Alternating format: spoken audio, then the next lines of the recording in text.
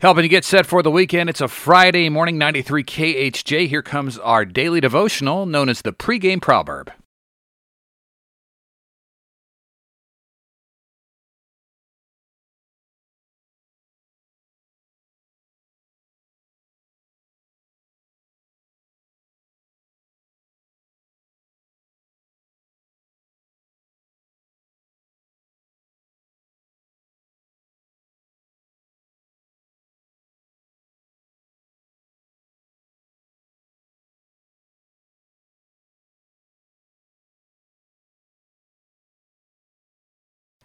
The pregame proverb, a biblical way to start the day.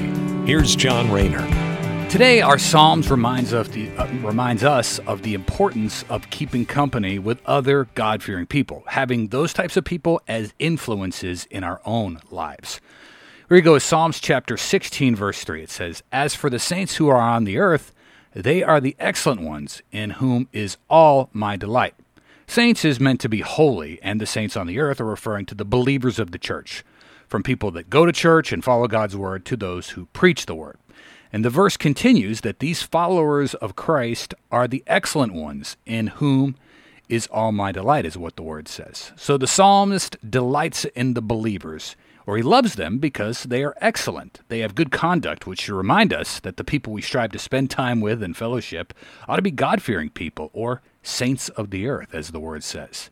And we should also carefully examine the types of people that we already hang out with, or who we look up to, or as the word says, delight in.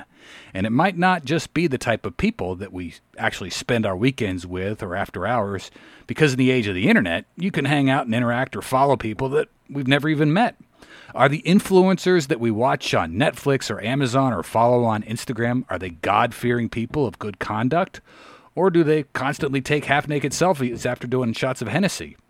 If it's the half-naked type, chances are they're not saints of the earth, and people we should avoid looking up to or following or delighting in. Instead, looking for God-fearing influences to have in our lives. Thanks so much for listening, and have a great weekend. Take care, and God bless. Bye.